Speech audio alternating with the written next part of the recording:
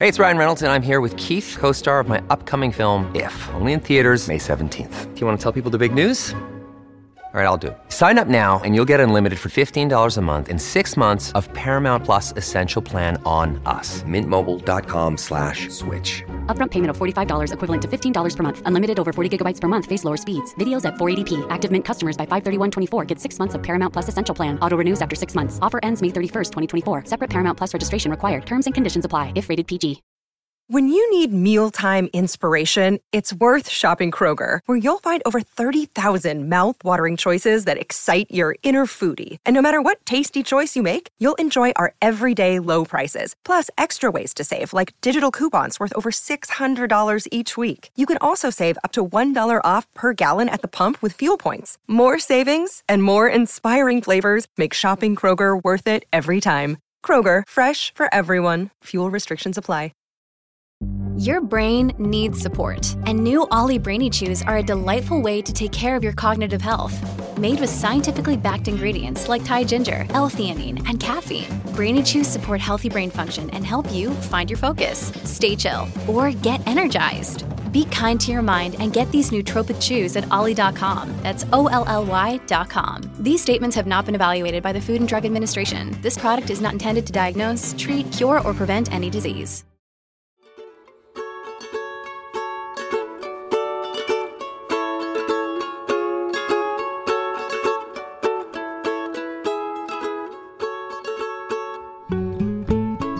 Hello, and welcome to Recall This Book, where, in the usual order of things, we assemble scholars and writers from different disciplines to make sense of contemporary issues, problems, and events. Today's episode, though, like our recent crossover episode with High Theory, and our upcoming conversation with the fabulous Australian novelist Helen Garner, is a daring deviation, falling right in the middle of our collaboration month. So today, we're so pleased to feature the spanking new podcast, Novel Dialogue. If you like what you hear, then navigate over to noveldialogue.org to subscribe on its website, or subscribe to it in Stitcher, Apple Podcasts, or wherever you get your podcasts. That's 2 words, Novel Dialogue. The podcast, which debuted in March 2021, was born in the pandemic out of a long-distance collaboration between Arthi Vade of Duke and, well, let's just roll the tape. Hello, and welcome to Novel Dialogue, a podcast that brings novelists and critics together to explore the making of novels and what to make of them. I'm John Plotz, and you'll be hearing from my partner in pod, Arthi Vade, in upcoming episodes.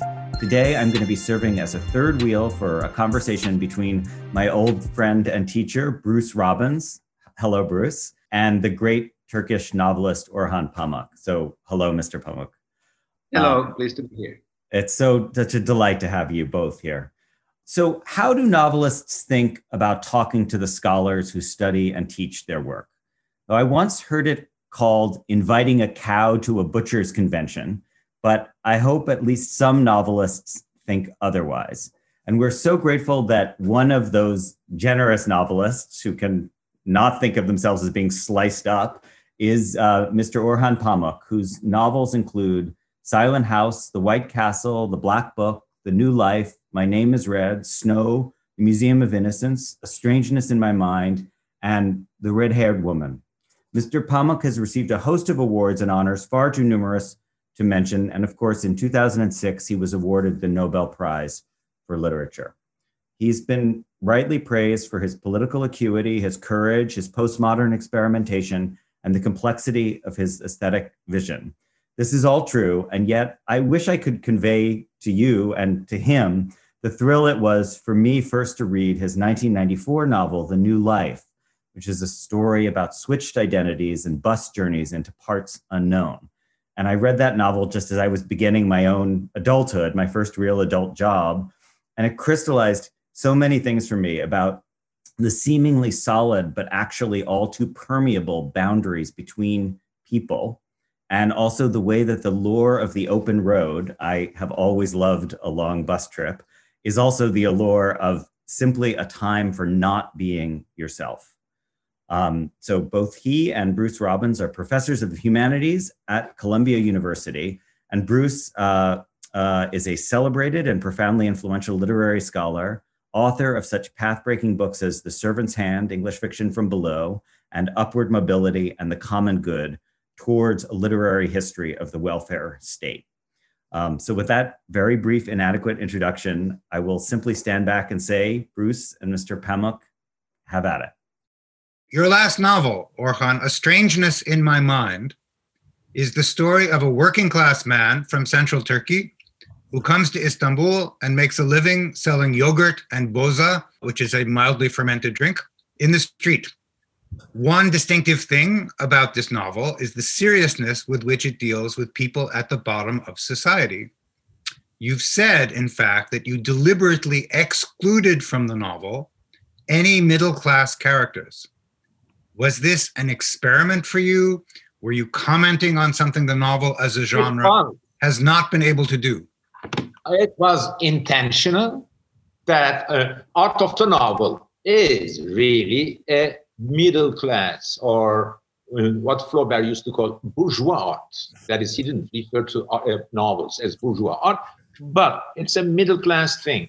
And even when the novelist pretends that he is representing the dispossessed, it is the middle class who's doing the talking. It is the middle class, at least the novel addresses the middle class readers, but this is not what I meant. In fact, I deliberately decided that in A Stranger's in My Mind, I'll do my best only to focus on lower classes, culturally lower classes, economically lower classes. As I was writing the book, I had a chat with my British editor at Faber, and we were just talking, and he said, and what about middle-class characters? Who are the middle-class characters in that? And I said, although I did not prepare it this way, I suddenly gave a radical answer.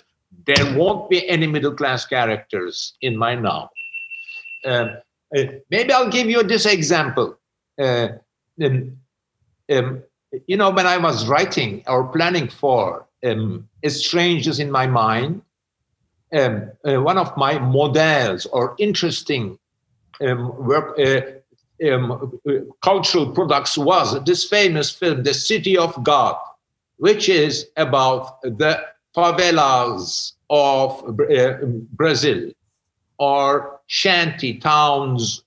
I visited those favelas before I wrote the novel, after I wrote the novel, in fact, and after the film, there was a City of God tour in Rio de Janeiro, meaning, we'll take you to the places where, since my novel is essentially about, or one first beginning of the novel is the making of the shanty towns of Istanbul, immigration to Istanbul from rural areas. This is how my mind worked. I wanted to write this whole process. I researched. I talked to so many people. I had also research assistants for the first time for this novel. So lots of people were helping me. I was doing interviews with yogurt vendors, but I was also picking up details that I would say universal, that details that also happen, also you can find, or also you can refer to in Haravi. The Haravi is the shanty town, famous shanty town of Bombay, which I've been to twice too. So why am I telling all this? Because perhaps intellectual decisions as I wrote A Stranger's in My Mind, and one of them was in City of God, there was a journalist, a middle-class person who was living in the favela and writing about, reporting the events. In fact, it's based on a huge, thick book, which is not successful in translation, perhaps because the film edited the book so much. But I understand the middle-class person was too apparent in the novel while he disappeared in the film. Anyway, I decided I did not want a middle-class journalist, intellectual, who is interpreting, who is giving meaning to complex whatever is happening in the shanty town. I don't like political novels which pretend to represent the lower classes when they have strong-voiced, middle-class, brave characters or reporter characters. Though, as we saw in our political novel class, this is almost impossible, something impossible to achieve. That is, to write a novel that about lower classes, which doesn't address or doesn't represent the middle classes. So in that seminar, which we taught last semester, you seemed especially interested in novelists like Turgenev and Conrad and what they did or didn't do with the poor and the socially marginal, people who would not be included among the novel's readers. And you referred a few times to our colleague Gayatri Spivak's question, can the subaltern speak? I wonder if you could say something more about that interest of yours, how you see that theme in the novels that you enjoy in the history of the novel. After I wrote Strangers in My Mind, I was again busy. My mind was still busy with this problem of representing the others, the lower classes. And the more you think about this, the more you naturally, the more you think of what is political novel, because that is the ambition or pretension of the political novel, to represent the unrepresented, not represented. Those, as you said, Karl Marx, 18th century, Louis Napoleon's, what he wrote about Louis Napoleon's coup d'etat is said about they were not represented, so others represented that. More or less, political novel is, unfortunately, is about those who are not represented. We novelists represent them. And I like this subject.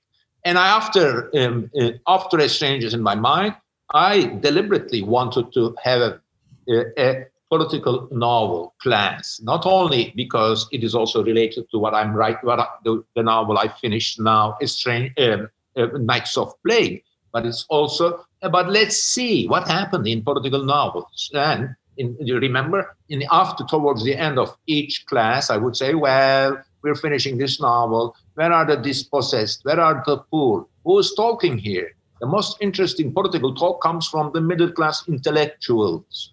Poor, especially in, for example, Conrad's Nostromo, they disappear in the caves. Tribes, Conrad, in a cynical way, tribes disappeared in mines, and then not much. There's not much said about them, though these novels are highly respectable, highly classical political novels. I'm not here to trash them, but I'm here to, in an ironical way, crack their position, crack their structures, and tell something to the students.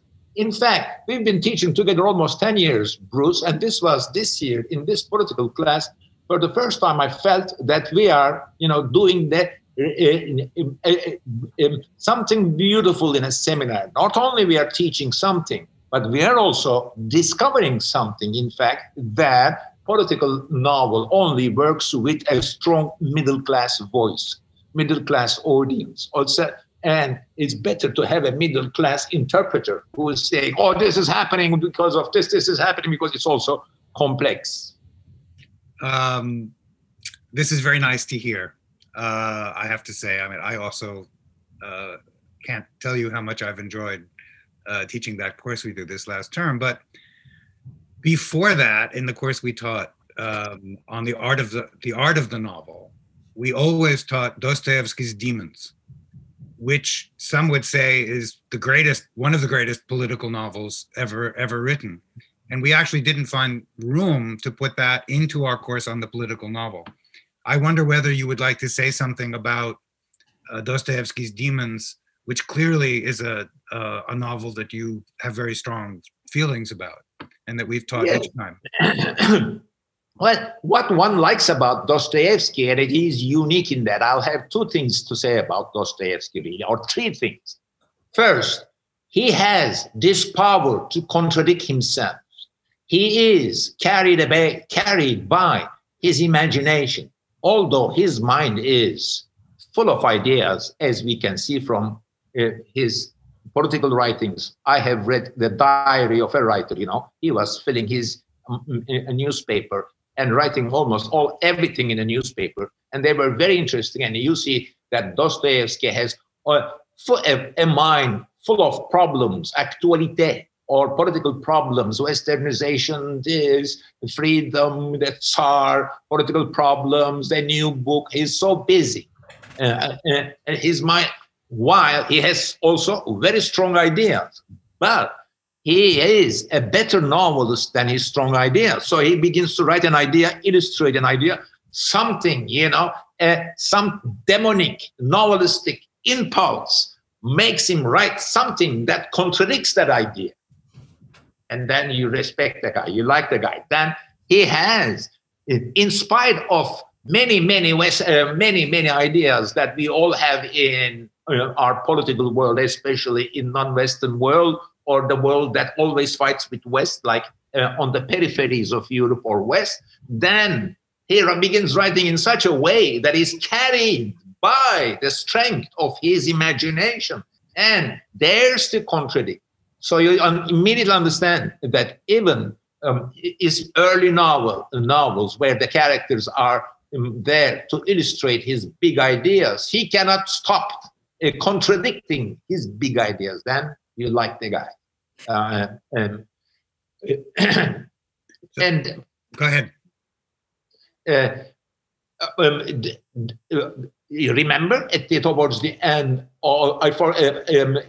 towards the end of the process, this middle class intellectual, in the end, he is a westernizing, a liberal guy. Dostoevsky is supposed to hate him. But we discovered in the class that Dostoevsky had so much tenderness to this guy who misspent his life with fancy westernization ideas. But Dostoevsky, in spite of contradicting, although this will contradict his big ideas, he cannot help being a novelist. He cannot help and continues to, his mind operates more like a novelist rather than a person with ideas, though he is a person with ideas. I'm going to go off script for a second and say that those who know and love Snow as much as I do will recognize a little bit of him in Turgot Bey, I think. Yeah, okay. Yes. Uh-huh. Yes. When I was writing Snow deliberately, I had Possessed in mind. My novel talks to that. And also, you always want me to talk about Tolstoy, Dostoevsky, and Turkey. And this is a subject I like. First, there is this big Anatolian plateau, not the Mediterranean Turkey, but the central Turkey is a mini Russia, mini central Russia. That is vast lands by my standards, by Turkish standards, poor villages, and then a local intellectual who is observing this poverty, and also very traditional and very conservative, and hopes for westernization, modernization. Things happen, but things are happening very slow, and this is a backward country. You are angry. So there is this kind of affinity between Russian novel and my world.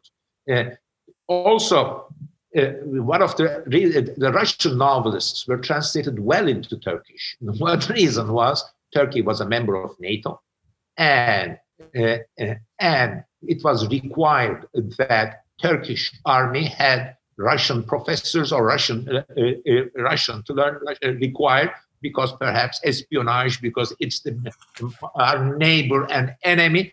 And all these Russian professors that teach the Turkish military academy, when they retire, come to publishers, and I translate something, and they are all translating Tolstoy, Dostoevsky, and they all, and it's always funny. In 60s, 70s, when these retired stiff soldiers, in the end, they're soldiers, who are with drunk writers who are always making fun to their being right-wingers or spies or kicking them, or making jokes with them.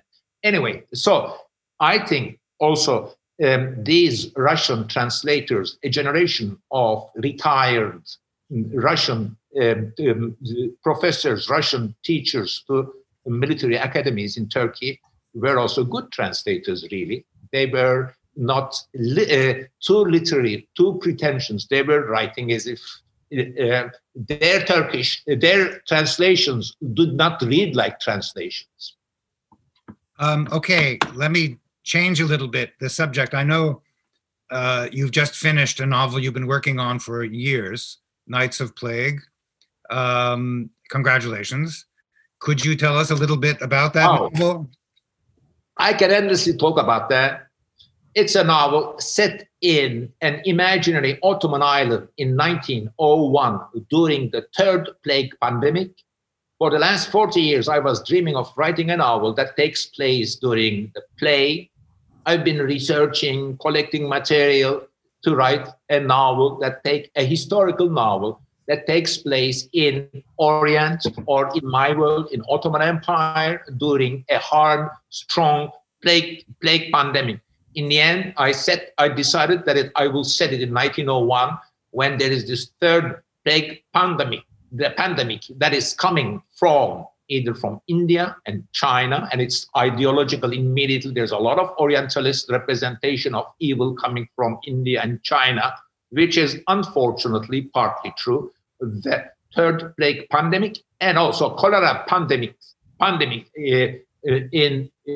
the end of 19th century came from East, and the distribution center for it was Hijaz, the pilgrimage place for all the Muslims of the world, and it was controlled by Ottoman Empire.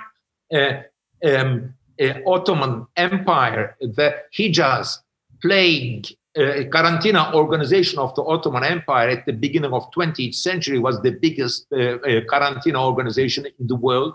Ottomans were arm-twisted by Western powers to filter all these Muslims who are spreading cholera or plague to the world. These subjects were so titillating for me. That is, Orientalism, modernism, and also to impose Karantina to Muslims is even harder to impose Karantina to Europeans. There were Karantina uprisings, people who are against Karantina measures, say in Italy, in Poland, in Russia. So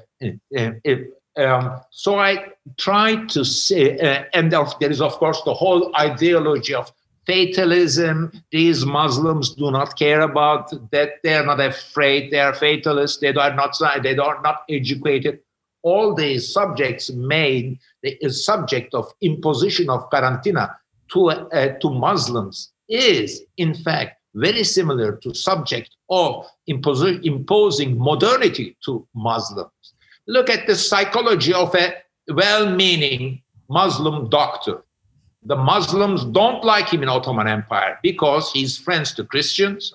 More than 50% of Ottoman doctors were Orthodox. They were Christians. Muslims wanted and would go to the Sultan, please send us Muslim doctors because you have plague. The doctor comes home and wants to see your wife's body. There is a bubon here you don't want to show. You're all going to die. And to impose modern medicine, the practice of modern Karantina to these people is very hard. I cared about writing about the psychology of the person who wants to modernize his country, while the country says, don't come, he's very conservative. We don't want you. We don't want modernity. While he thinks, just like the doctor who wants to impose Karantina, well, it's good for you. I want you to accept this. So the well-meaning upper class person who wants to, say, revolutionize, westernize, secularize, liberalize his country is facing the same problem. He is doing something in spite of his people. And this is a subject that I like. Well, it sounds wonderful. When are we going to get a chance to see it in English? Do you have any idea? Well, actually, just in this last 10 days, Knopf had decided to publish it fall 2022. A bit late for me, but inevitable. It's just finished. Translation is just starting. Okay. So looking back on your career, I know maybe it's too soon for you to be looking back because you're just still playing with the cover and the maps and illustrations and so on. One might say that you began your career as a realist and you went through a kind of experimental or postmodern period. And maybe you would say you've more recently returned to realism. Is that a good way to describe your career, or maybe not so good?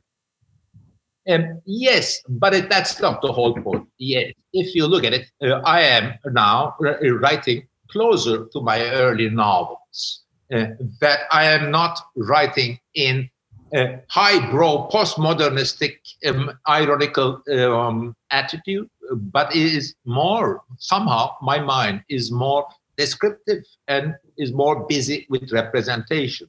But on the other hand, for example, there are so many novelists who start, Dubliners, James Joyce, very classical. It's a short classical story. Suddenly he is writing the most experimental novel ever. My point, no novelist continues writing, respectable novelist who writes very old-fashioned and the same novel, the same form all the time. Those who experiment in their youth, then say, for example, the French novelist Arago, he wrote very experimental, surrealistic novels. Then, towards the end of his career, he reverted back to classical Zola-esque novels, which were interesting, fun to read, romances. I think he also wrote a very interesting novel, Aurelian. I think one of the best love novels ever written. Is a very thick novel. That is a beautiful love novel that I read almost in one sitting, which was, I think it's 800 pages or something. And I read that in English translation. Anyway, for example, at the end of his career, this Aragon, who was very much interested in art, surrealism, was friend of Surreal, is writing old-fashioned novels. I am not like him, That the experimental blood is still in me. Sometimes I address, when you write, sometimes I say, okay, now I'm writing a Strangers in My Mind, representing those who are not represented, dispossessed, doing so much, meaning history, sociology, development of shanty towns on Istanbul, busy with this kind of thing. It's harder to experiment in that. Also giving us, again, a glimpse of the idea that art of the novel is very much a middle-class art. As you know, your novels are extremely popular in translation in many languages around the world. Under the circumstances, what does it mean to be called a Turkish novelist? Do you think of yourself as a Turkish novelist? Of course, that you exist as a world novelist. Do you resist the urge of readers to see you as representing Turkey in the eyes of the world? I mean, what's your relationship? It's a really damning question. First, don't ever forget that art of the novel is a very national thing. That sometimes I think that in mid-19th century, humanity began, because of industrial revolution, humanity began to produce so much objects, so much advertisement, so much biblos, so much things, so much divergence of objects, that only novels could put together the totality of things. Once there was an interview or a group of questionnaire by Guardian, the British newspaper, where they asked many writers, do you write for only your national British readers, or do you write for other? They asked this because all of these writers were translated in many, many languages. I remember Kazuo Antonio Bayat said, I write for the nation. This is my priority. Of course, self-consciously or honestly, titillating, making happy the nationalist readers. They are happy. Okay, we are first the British readers. And then you would make Turkish readers happy with that too. But I respect Kazuo Ishiguro, who honestly said, I am writing for Universal. I am not only. And I think that is very honest. My answer to that is more practical, really. I say, I am writing this. Who do you write for, Orhan? Or the Turkish readers? Or I am writing my new novel for those readers who had read my previous novel. Okay. Your love for the novel as a genre and your commitment to the novel as a genre has come through so strongly in everything you've said just now. I hesitate to ask you about politics, but I know that you have often been asked about politics and sometimes have found yourself on the front pages of newspapers because of things that you've said about politics. Would you prefer not to be asked about politics? No, I prefer to talk. I like talking about politics, but I don't like the risks. Yeah, well, right. They may take away your passport. They may have a case, and they may even shoot you in the leg or even in the head, So you have to be careful in my part of the world. Also, they may threaten you, and there's endless emails or Twitter. And for example, 3 years ago, with my girlfriend, I wrote something, and they were, I think, partly government organized Twitter attacks. Not death threat, but something lesser, but gives you bad stomach. We were going out to dinner. I said, look, how many? We said 3 in a minute.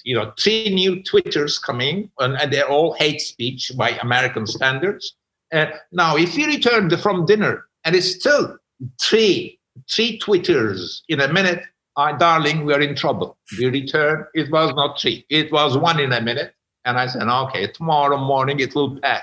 It didn't pass tomorrow morning. It was forgotten. This is politics, I am not shy about talking. I am also, but there are the consequences. It's not aesthetic that I don't like politics. It is the problems. And there are so many ironies here. At the beginning of my so-called career, that all the writers of previous generations who were well-meaning leftists, school teachers, who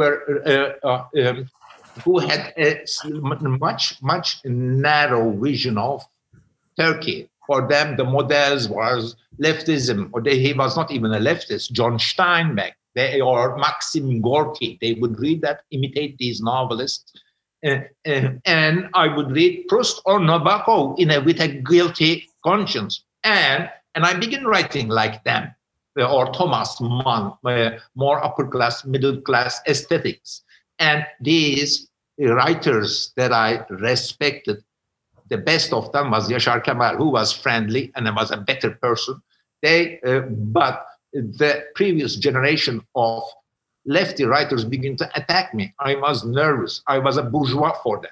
And I also deliberately said, I will not talk about politics. But as I get famous, they begin to ask questions. 10 years later, I was known in Turkey, both Turkey and internationally, as a political novelist, or maybe I'm exaggerated, but a novelist who tackles politics a lot. And this is the situation. And partly, even if you have high aesthetic standards, if you're a novelist, it's hard to avoid. Novels represent your country. When you're a novelist, you are seen as a representative of a troubled country. And then it's inevitable. Even if, I don't like politics, I care, it's not aesthetic. You can do it in a Proustian way. But Proust was, by the way, Dreyfus. He was a political person I respect a lot. So you cannot snob it. You cannot be a snob and say, well, I don't like politics. It would seem like you're a coward. And I'm also angry. and this is a good opportunity. You begin to talk, and then at one point you have to slow down because it also overtakes. People think that I wrote Snow. There are people who think that I wrote Snow because I want to make a point about Armenian genocide. It's not in the book. It's something that I said outside of the book.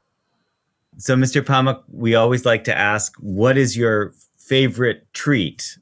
Treat understood sort of liberally. Wow.